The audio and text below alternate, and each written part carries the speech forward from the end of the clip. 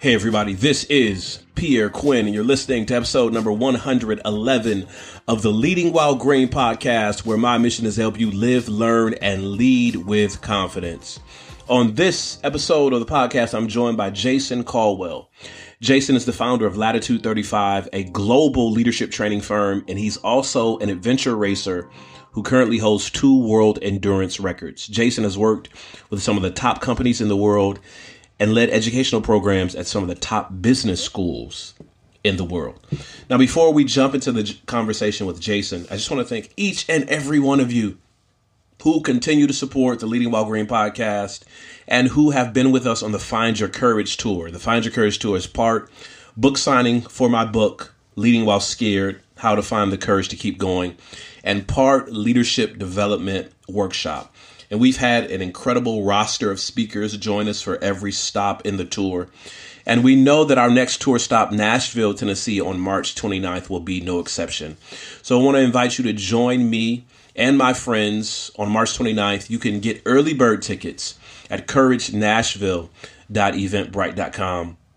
That's couragenashville.eventbrite.com. And we'll be rolling out the speaker lineup soon and many more details, but you want to get these early bird tickets right now at couragenashville.eventbrite.com.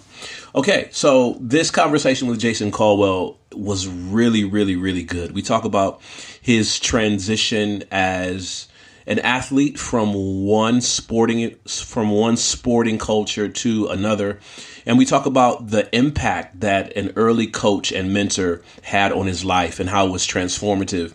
And he still feels the reverberations from that coaching and mentoring to this day. So here's my conversation with Jason Caldwell.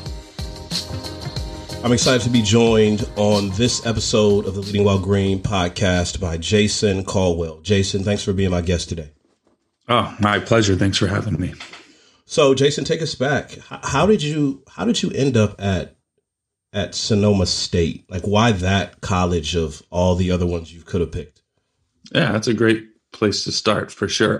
You know what? I played all the classic American sports growing up: football, baseball, basketball, and then getting into college, I chose to stick with baseball. I was playing on an obscure team at Montana State my first couple of years of college, and realized that if I was going to try to take this further, I needed to go to a better baseball school. I'm from San Francisco Bay Area, so Sonoma State was on my radar as a good school. So I decided to transfer there and play baseball.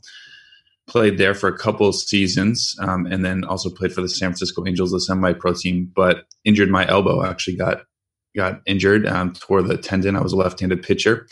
And, there it goes. I was there for baseball, and all of a sudden here I'm kind of rudderless, no pun intended. And then the rowing coach, he approached me in my senior year and asked if I'd be interested in rowing. So that's kind of how I got to Sonoma, and then also how I got to rowing. So let's go back a little bit. I know you outlined this in your book, Navigating the Impossible.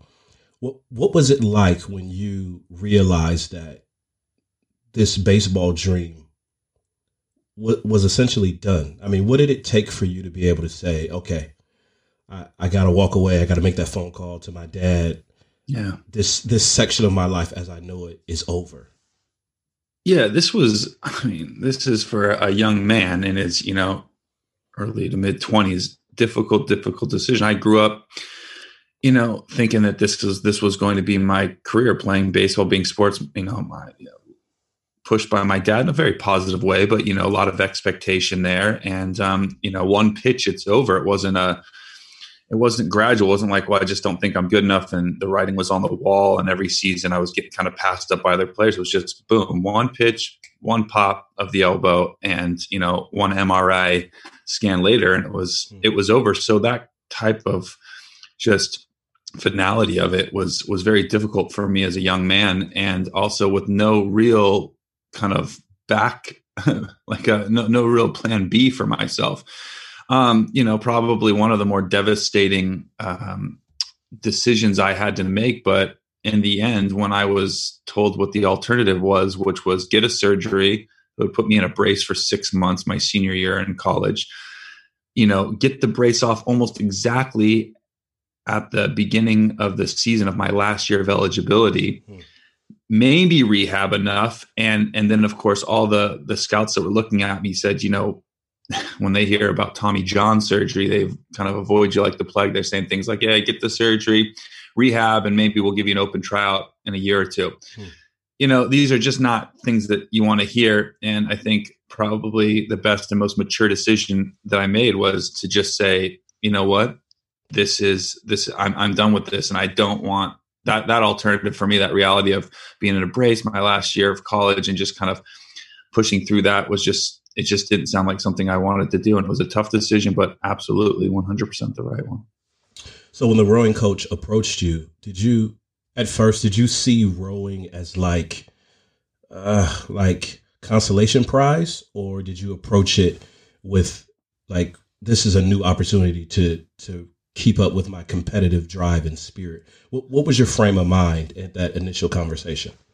It was worse than the consolation prize. I thought rowing sounded like a joke. Certainly the Sonoma State rowing program seemed like a joke.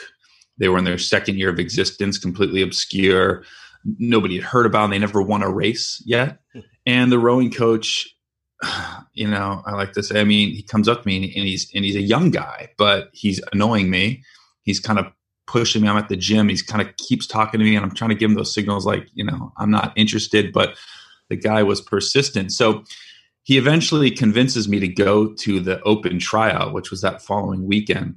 So I go. It's 7 a.m. It's 15 minutes away from campus. 7 a.m., as you know, for a college student is early. Yeah. And so I'm there, and it's a complete disaster. There's 100 kids there. Nobody seems like an athlete.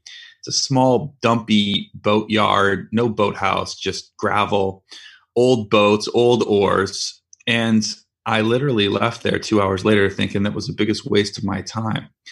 And if it wasn't for one of the guys that was there, who later on saw me at the gym and approached me and convinced me to give it a week's trial with him, and he was maybe the only athlete I saw there. If it wasn't for that guy who's now my best friend, I think my life would be very, very different, because I didn't give it the chance. I didn't see it as this redemption. I didn't see it as this, second lease on my, my athletic career.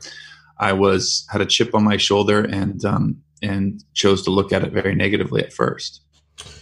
So I don't know the familiarity of my listening audience with the sport of rowing. So can you kind of give us like rowing for dummies, like 101, like, what does the sport entail, and what were the things that correlated to, what you were doing as an athlete before, and what were some of the things you had to learn like from scratch? Yeah. So, rowing and baseball couldn't be more polar opposites. While baseball has a lot of great redeeming qualities, it's not the ultimate team sport that rowing is. You're in an 8-oared rowing shell, so there's 8 people rowing. Complete interdependency. This is a 2,000 meter race. That's collegiate and Olympic level. And 2,000 meters, to put that in perspective, about 1.25 miles of rowing, about 6 to 7 minutes of rowing, depending on how fast you're going. So these are short races, complete interdependency with your team, and very intense. And so I thought I knew what it was like to be a leader and a captain of a team. I knew what it was like to be part of a team, but it wasn't. Baseball is very, very independent of one another. You throw a ball, you catch a ball, and you can be a good player on a bad team and still have success down the road. Whereas rowing, that's not the case. There's no rugged individualism in rowing. So I'm kind of shocked, and I'm humbled by this sport right away. And when I take this week, I'm learning, how to balance a boat, how to row with other people. And so I'm realizing, as I'm kind of getting into sport and falling in love with the sport and the people that were on the team, because by the way, this 100 people that it started out with dwindled down to 70 to 60 to 40 to 30 by the end of a month of working out at 5:30 every morning. There was 20 guys on the team. So I started falling in love with the sport, but also the guys, because these guys were as committed as me. 5 a.m., 5:30 a.m. is not a time you want to be getting up. These guys were there. They're at the boathouse. We're working hard. We're in boats together, and we're choosing to do this, instead of a lot of other things. So you could see the camaraderie starts to grow, and it started to become a very special thing. Within the first couple of months, I think we're all realizing that we were part of something very, very special. And it wouldn't be long before Sonoma State would get its first win because of that special group of individuals. So at what point and you said it's an interdependent sport. So at what point did the team start to get good? Did you start to realize, or were you, when you started to win and become notable, and that for you, it made you a believer, not just in the camaraderie and how you were growing and maturing as an individual, but in terms of feeling like you could have long-term success in the sport? Like when did that transpire for you?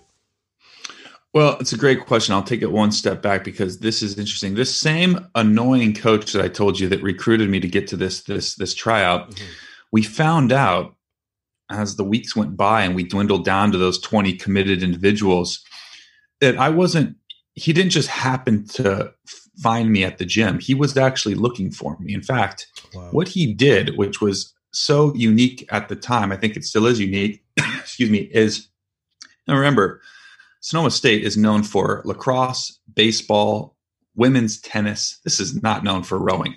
But he went to every single coach of every single sport at that school and asked those coaches to give him a list of all the people that they cut or they got injured, such as myself, or for whatever reason weren't going to make the team. And he went through that list and asked those coaches to describe these people. Well, this kid's just, he's a little too small to play basketball, but he's got a good heart. Okay, he's not. He took that list and looked for something. He looked for people that had something to prove. And I came up on that list. And so he didn't just, happen upon me at the gym. He was looking for me. He was also looking for Mike, the guy who convinced me to stay the week and ultimately convinced me to try out rowing. Who was a soccer player and blew out his knee on the soccer team. This coach looked for these people and offered us all an opportunity to continue what we wanted, which was to be part of something greater than ourselves. This type of leadership. Yeah. Of course, we don't know this at the time, how special what this is, but that type of leadership by this coach was what made this team so successful. And as we started to progress through the fall, and then the hard winter practices, and then spring, which is the actual season. And we started winning, and people just didn't understand, how is this no-name team with a bunch of guys that have never held an oar until just a few months ago, how are they beating big schools? I'm telling you, the credit goes to that coach, because he was offering us something that we all desperately wanted, but we didn't know we wanted, which was to feel part of something greater.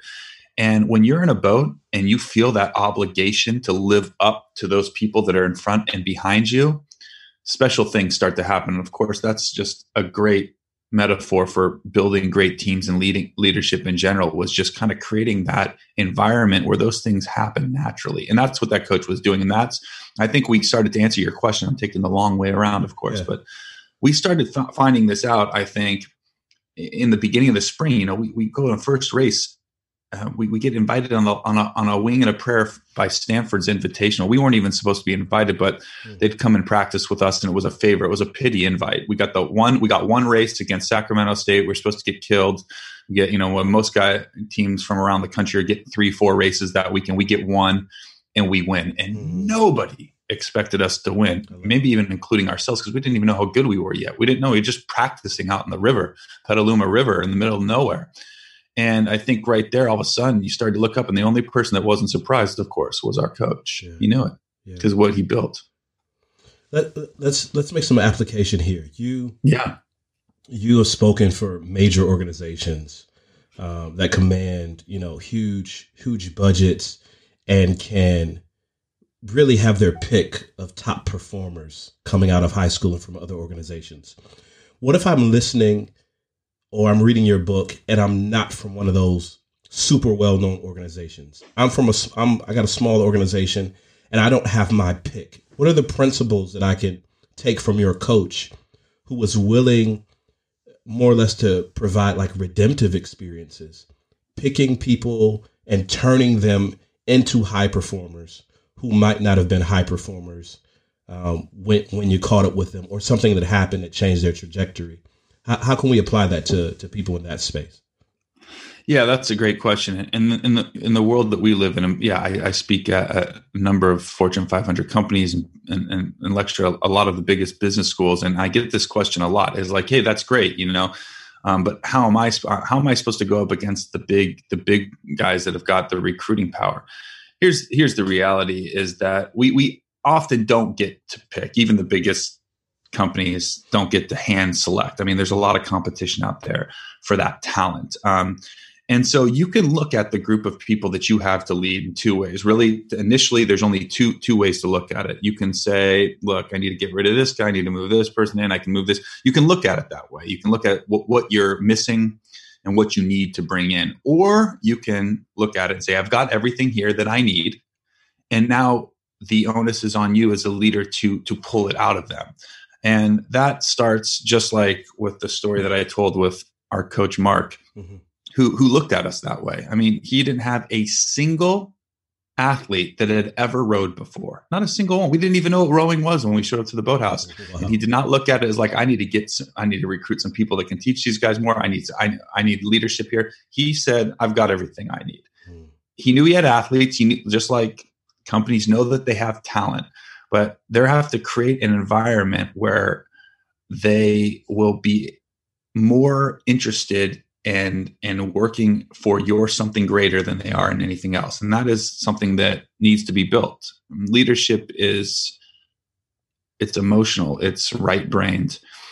Left brain is obviously important. You need the diversity, you need the talent. But once you've got what you've got, it all becomes an emotional part. And I think that's where you can feel confident as a leader, no matter what kind of talent you have and no matter what kind of organization you're in, is that you're building that environment so that people are more afraid of letting the team down than they are of anything else. And that you can align your individual motivations, which we all have, by the way, with the collective goals of the organization. That's a difficult thing to do. So what was it after the success that you experienced with your coach and at Sonoma State that led you to continue? Because let's fast forward. In your book, you do that in the beginning. You fast forward, 14 years. And I mean, we're talking about awards and championships and world records. What was it about that success in college at the end of your collegiate life that made you say, I want to continue to do this? This is a great question. You've got some great questions, and I like that we're focusing on the beginning as opposed to the end. And I'll just preface this by saying, I've set the world record rowing across the Atlantic Ocean. I got a couple gold medals at nationals for rowing, silver and a bronze. All this stuff happened. This is great. I'm proud of all those things. But we're talking about the genesis of where success begins, and I think how I went from kind of an obscure college team that had some kind of unprecedented success to where I got is this feeling of this deep seated feeling that life is short. Here's where I come from. This is something that I believed my whole life, and I've just more recently been really kind of focusing on it with my lectures and when we're consulting with other leaders. Is we hear this cliche. We've both said it. We've both been guilty of saying life is short, right? We say this all the time. We say life is short, life is short. Everyone says it all the time, but I'm going to tell you, based on my experience teaching leadership for the last 15 years, not many people actually believe life is short. The reality is people believe that life is long. In fact, it's so long that they've always got another year, another day, another week to get those things done, and they push off what they should be starting on that day. Wow. When I start consulting with leaders, we start from the foundation that they need to truly believe that life is short. Now, whether life is short or long, I don't know. That's not for me to decide, or you. I guess it just depends on what you compare it to. Yeah. But the reality is that most of us believe that we've got more time. And the difference between an ambitious person and a lazy person, I believe the only difference is that the ambitious person has a deep-seated belief that life is short and it's waning. And the lazy person believes they've got more time. So how I went from that is that after 2 years at Sonoma, I got that same coach, unbeknownst to me, made a couple calls to Olympic training teams on the East Coast, Philadelphia, Princeton, all these places. And I got a one-time trial to go to Philadelphia for a week at Vesper Boat Club, the best boat club in the country. I mean, I don't even know why they accepted me, but probably, I mean, this coach is just an amazing person, you know, a great salesman, as we all know now. He told me, he said, look, here's the deal. You've got a ticket. You can fly to Philadelphia literally tomorrow. I just graduated. And he said, I promise you, he said this, mark my words, I have not prepared you for what you're about to see over there. These guys have been playing or rowing as long as you've been playing baseball. You are not prepared.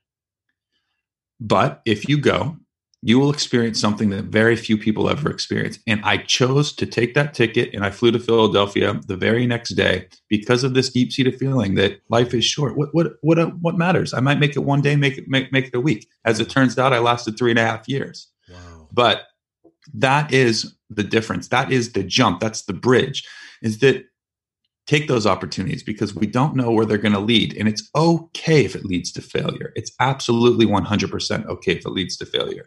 But if nothing else, I thought to myself, man, am I going to have a great story for these guys? I'm going to go fly to Philadelphia, you know, get my ass kicked for a week and then fly home. Great story. Mm-hmm. And that's where it came from. It's this deep-seated belief. But we have to come from a belief, and I'll stop after this. But when I'm talking to people, leaders in the business world, we talk about this. First thing we talk, I don't care about what the goals are yet. I don't care about who you've got on your team. I don't care about what we're trying to do. I want to know if you believe life is short or long. And they always say, of course I believe life is short. And then I ask them to prove it.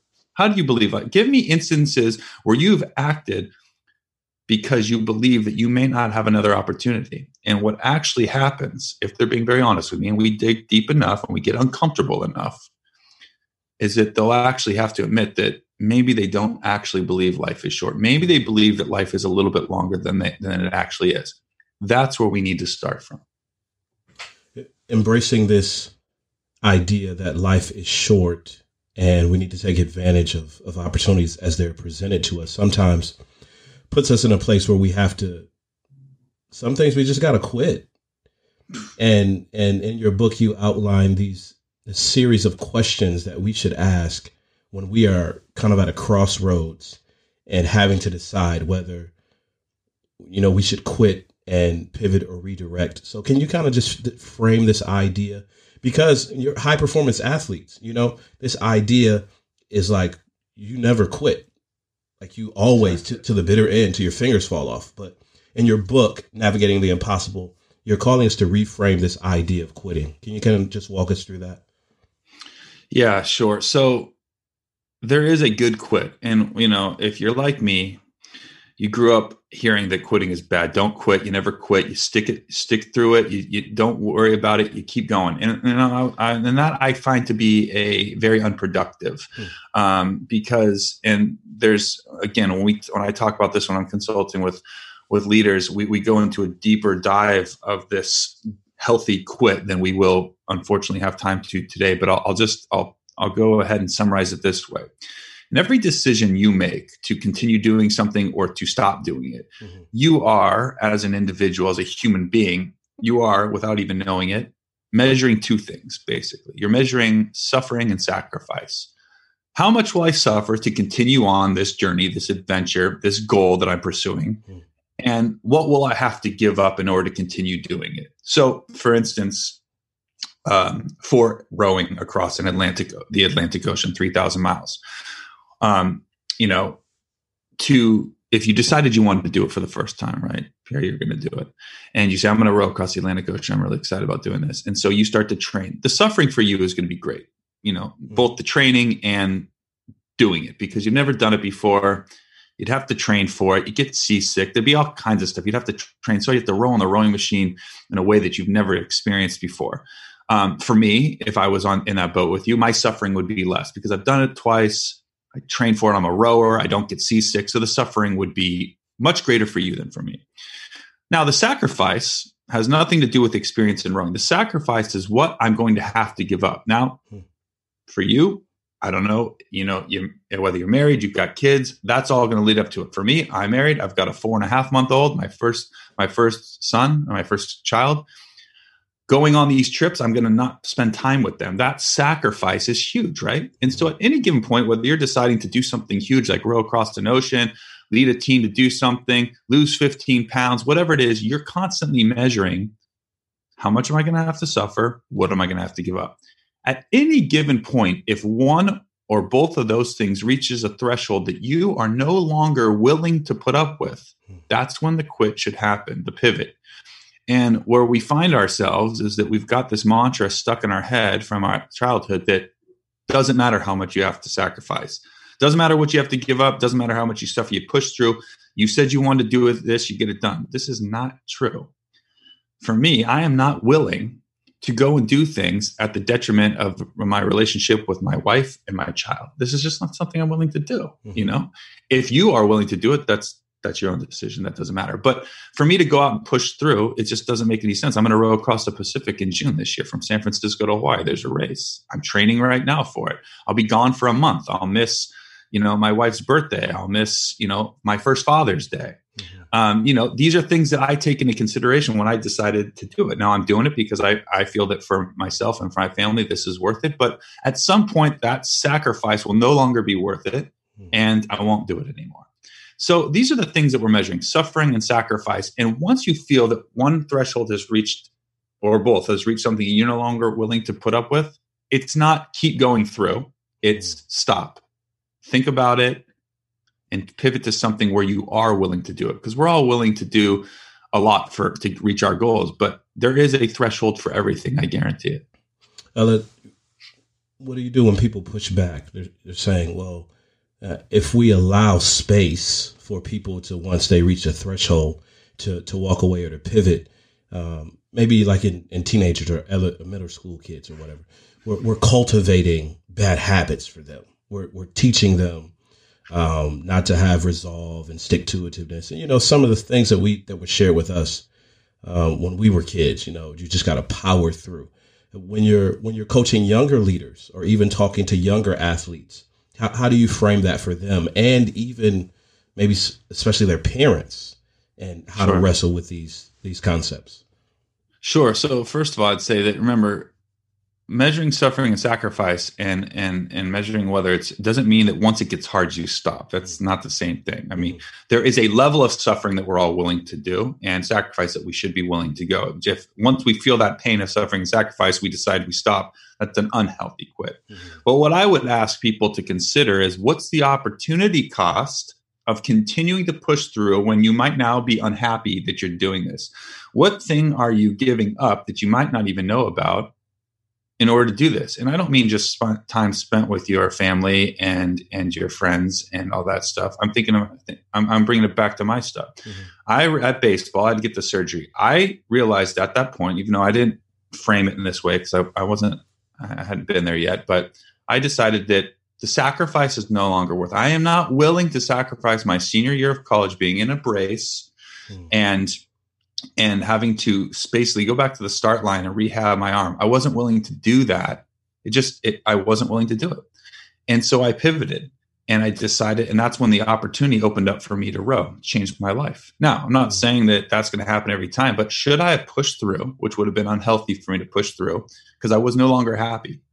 I would never have seen that opportunity. I certainly wouldn't be talking to you today. I wouldn't have, a couple of world records. I wouldn't have done all these things I've done because I would have pushed through something that I was no longer happy with doing and no longer willing to do it. And I would have just pushed through that. So I would encourage people to understand that for every decision you make, there's an opportunity cost for that decision. The more you push through and become unhappy with the decision you're making, just because you don't want to quit, the larger the opportunity cost of something potentially greater. Being a new father, it's really opened my eyes, and everyone thinks that because, I did all these things that, I bet you're excited that you have a son and I don't care either way. As long as he's healthy and happy, and he doesn't need to be a rower. He doesn't need to be an athlete. He wants to be a chef. I just want him to be happy. Yeah. And this sounds very cliche. It sounds like, oh yeah, okay, we get it. You want your kid to be happy. But these are the things that I'll be impressing upon him is that the suffering level of suffering and sacrifice is so important that I do not want him to push through. So many athletes have been unhappy in their success. And the whole point of success is to make you happy. So I think that's what I'd be telling young athletes, young leaders, entrepreneurs, whoever it might be. Now, you have built and worked with a high performance team, and I was interviewing Coach Dana Cavalier, the former strength and conditioning coach for the Yankees, and he said that we don't rise to the occasion, we fall to the level of our training. As you think about your team, and I'm sure being out in the ocean, there's some treacherous, crazy things that have happened. How did you work with your team in practice and training in the vacuum scenario, so that when you face those treacherous, what are we going to do, this is crazy sort of moments, you had that in the tank to draw from? Yeah, first of all, 100% agree with that sentiment. So, well, it's easily kind of defined by the juxtaposition of the two ocean rows. I rowed across the Atlantic. It's a rowing race. It starts in the Canary Islands off the coast of Northwest Africa and goes 3,000 miles across the ocean to Antigua in the Caribbean. That's the race. Wow. And I've done it twice now. I did it in 2015-16 because it starts in December and goes through the new year.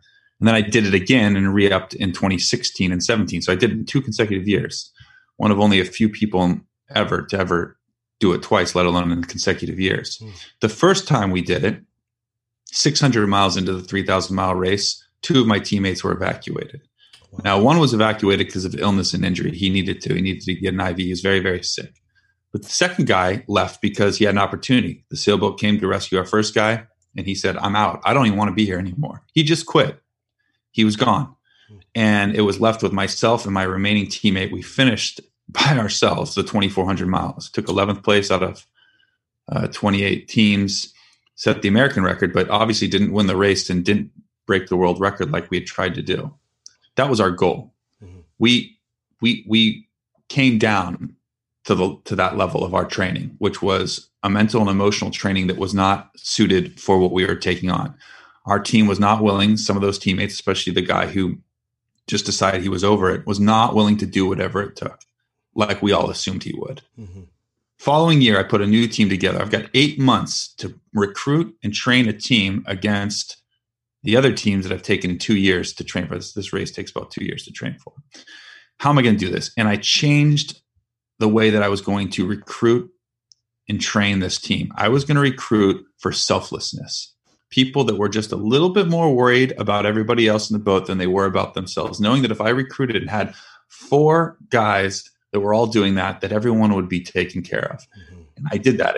I recruited for that. And then once we started training, we rowed, we got bigger, we got stronger, of course, but we spent time together. Mm-hmm.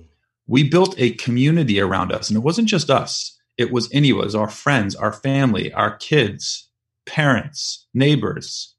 Anybody that wanted to be part of this campaign, this team, we would give them a role. So that when we went back to the start line, now to do it again, we had, instead of just the 4 of us, we had a community, a family of people that we now had to live up to. And let me tell you something, when you were 2,000 miles into a 3,000-mile race, you need that feeling. What I realized about kind of training these teams and is that, yes, of course you need to be physically strong, but this mental and emotional dependency on one another became so important. And the harder the thing that you're choosing to do is, the more you need to rely on that community. And that's how I build all my teams now, is I build a sense of community, of selfless individuals who want to be part of something greater than themselves. That's the team I want to build. Those are the people that I want. And when you're recruiting, by the way, everybody will say they're selfless. Do you find yourself selfless? Oh, yes, of course I do. They want to be on the team. Of course, they're going to say what they think you want, what you want to hear. So what we do is, when we train, we go out there, we get pushed around by the ocean, and we observe each other. How are we interacting with one another now that we're seasick and we're not feeling good and we're sleep deprived? So that's what we do. We did that a couple months ago on this team that we're training for here for the Pacific race. I'm going to go next month to London to meet my team out there. We're going to row from London to Amsterdam. We'll do it again. It'll be cold and frigid, and we'll be freezing, and we'll observe how we interact with each other. But I promise you, the team that I put together, and this will sound audacious, but there's this race from Pacific from San Francisco to Hawaii. It's in June. We'll enter it. And I'm going to tell you right now, we're going to win. We will win. We will win the race. And I'm telling you that not because I'm some audacious American, although that's probably part of it. But I'll tell you because that's how much I believe in the stuff that we're talking about today. Building these teams, building a community, and building it in a way, just like our coach did, Coach Mark at Sonoma, in a way where you are more worried about the person sitting next to you than you are about yourself.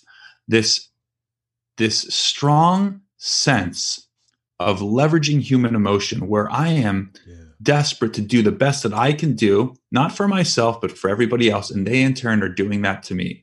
This is such a powerful tool for human beings. It's probably the most powerful tool you've got at your disposal is to leverage human emotion in that way. That's why I know we're going to win that race. And again, I'll say it right now, I'm standing on your show. Follow us on that race. You can say, I told you so if we lose, but I'm telling you right now, we will win that race.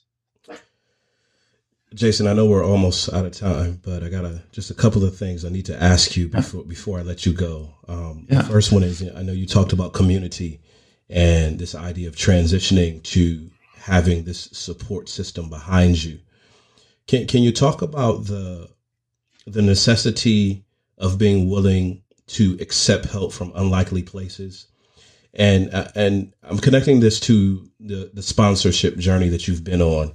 And, approaching big names, big boxes to get sponsorship. And then, connecting with a supporter that I had never heard of until I read your book.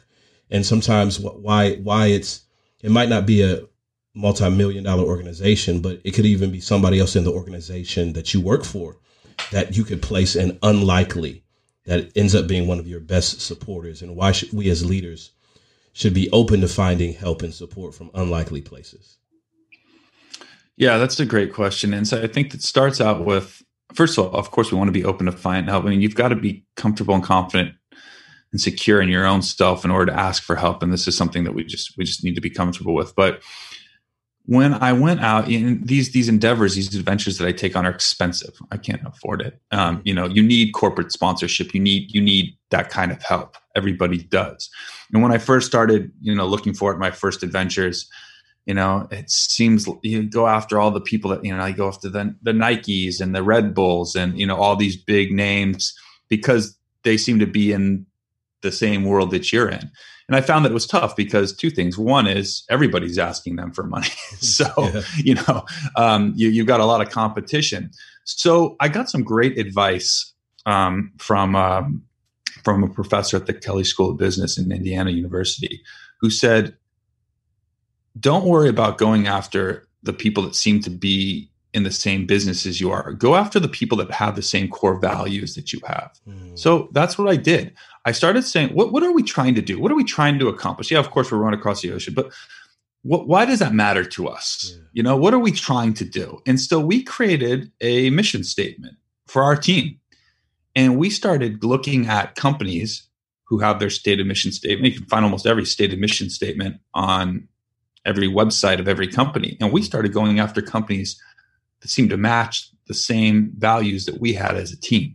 And that's how I found Carlisle, who is you don't even know them. They're a worldwide they're huge, but they're a worldwide manufacturing company that make things that aren't sexy. I mean, the coating on your desk is probably done by them, building materials, wiring harnesses for Boeing jets. I mean, just things that aren't exciting. But I met the CEO who heard about us and said, I can't even believe what these guys are about to do. He invited me out for dinner and he said, look, I'm interested in sponsoring this because here's what I want. I've got 15,000 employees around the world. I'm not interested in inspiring my executives. I'm interested in inspiring the guys, the men and women working in my warehouses. They're trying to figure out how they're going to send their kids to college, put braces on their kids' teeth, these types of things. That's what I want. I want an inspirational story of doing the impossible for these people. That is why he gave us money. He didn't do it so that he could sell more of their stuff. I mean, they don't even sell to the public. That's what he wanted. He wanted the story. And then when we gave him the story of 4 guys down to 2 and we finished the race anyway, that's when he told me the next time I saw him, I said, if you do this again, we're backing you because what you gave us was a great story. And so I found, and a lot of people ask me, how do you raise funds for this? I've had, a lot of success in raising funds, and that's what I do. I stick to that. If all you want to do is put your logo on my boat and be seen, I'm not interested. That's not, and I can take a lot of money, but that's not sustainable. I'm interested in people that want to be part of this family and this community that we have. And by the way, we're asking for money, but they're asking for something too. They want to be part of this journey. That's something that, that they can't buy anywhere else. So we're giving them something unique, a very intimate story of humans doing the impossible. So, man, Jason, give me the sales pitch, or give the listeners the sales pitch. Like, why we're in the bookstore, we're on Amazon. We come across this title, Navigating the Impossible. Why should we read this book? Well, it's going to sound self-serving, and of course it is, because I'm talking about my book right now. But I think that when teaching leadership, building high-performance teams, we've got two ends of the spectrum. We've got I found, you've got the academics who have studied this their whole life, and then they know a lot of what the surveys say. They know what the studies show, but they've spent very little time experiencing being great leaders, or being part of great teams, or being part of dysfunctional teams, or making those mistakes. They haven't spent time in the trenches. And on the other end of the spectrum, you've got the people, the adventurers, the people that are on these teams that are doing things that are impossible. But I also find that they have a hard time articulating the lessons. They don't even know what they've learned. They don't really know how to put it together to teach people. I think why this book is unique is because I offer kind of right in the middle. I spend time in both worlds. I'm an academic. I lecture at a lot of different universities. We teach this with our clients, but I'm also out there staying relevant, building a team every year for one world record attempt, making mistakes, learning from those mistakes, hopefully being humble enough to being able to share those experiences with our clients. And that's what this book is. Every chapter is, half the chapter is an anecdote of some of the stories that you've heard today in detail. And the rest of the chapter is the leadership and high performance team building lessons that myself and my teammates learned from that experience. And I think that it offers a unique perspective. So how can we catch up with you? What social media handles, URLs? Where can we buy the book if we're interested in coaching or everything else that you offer? How do we get a hold of you? Yeah. So if you're on social media, Instagram is a great way to keep in touch with us at Team Latitude 35. You'll get to see great pictures of us and all our adventures, and also stay up to date on what we're doing. So that's at Team Latitude 35. And if you're interested in some of our teachings, or just want to get a hold of me, www.latitude35leadership.com. You'll see all of our program offerings, and honestly, hit that contact button, send me a message. We will respond to you. We're a small company that has, we have large wings, but if you just want to talk, I think that's something that we're pretty good at. Send us a message on Instagram or contact us on our website. You will hear from me. You will. And I'm happy to have a conversation. My guest today has been Jason Caldwell, high performance athlete, leadership speaker, all around good guy, and author of the book, Navigating the Impossible, Build Extraordinary Teams and Shatter Expectations. Jason, it's been a pleasure having you as a guest today. Loved being here. Thank you so much. Great conversation with Jason Caldwell about his journey as an athlete, his journey as a leader, the lessons that he's experienced, and how he's coalesced all of these lessons into his book, Navigating the Impossible. And we put the links to Jason and his work in the show notes, so you want to be sure to click on those to get your copy of Navigating the Impossible. Hey, that's all I got for this episode of the Leading While Green podcast. You know it's my mission to help you live, learn, and lead with confidence. So until next time, take care and God bless.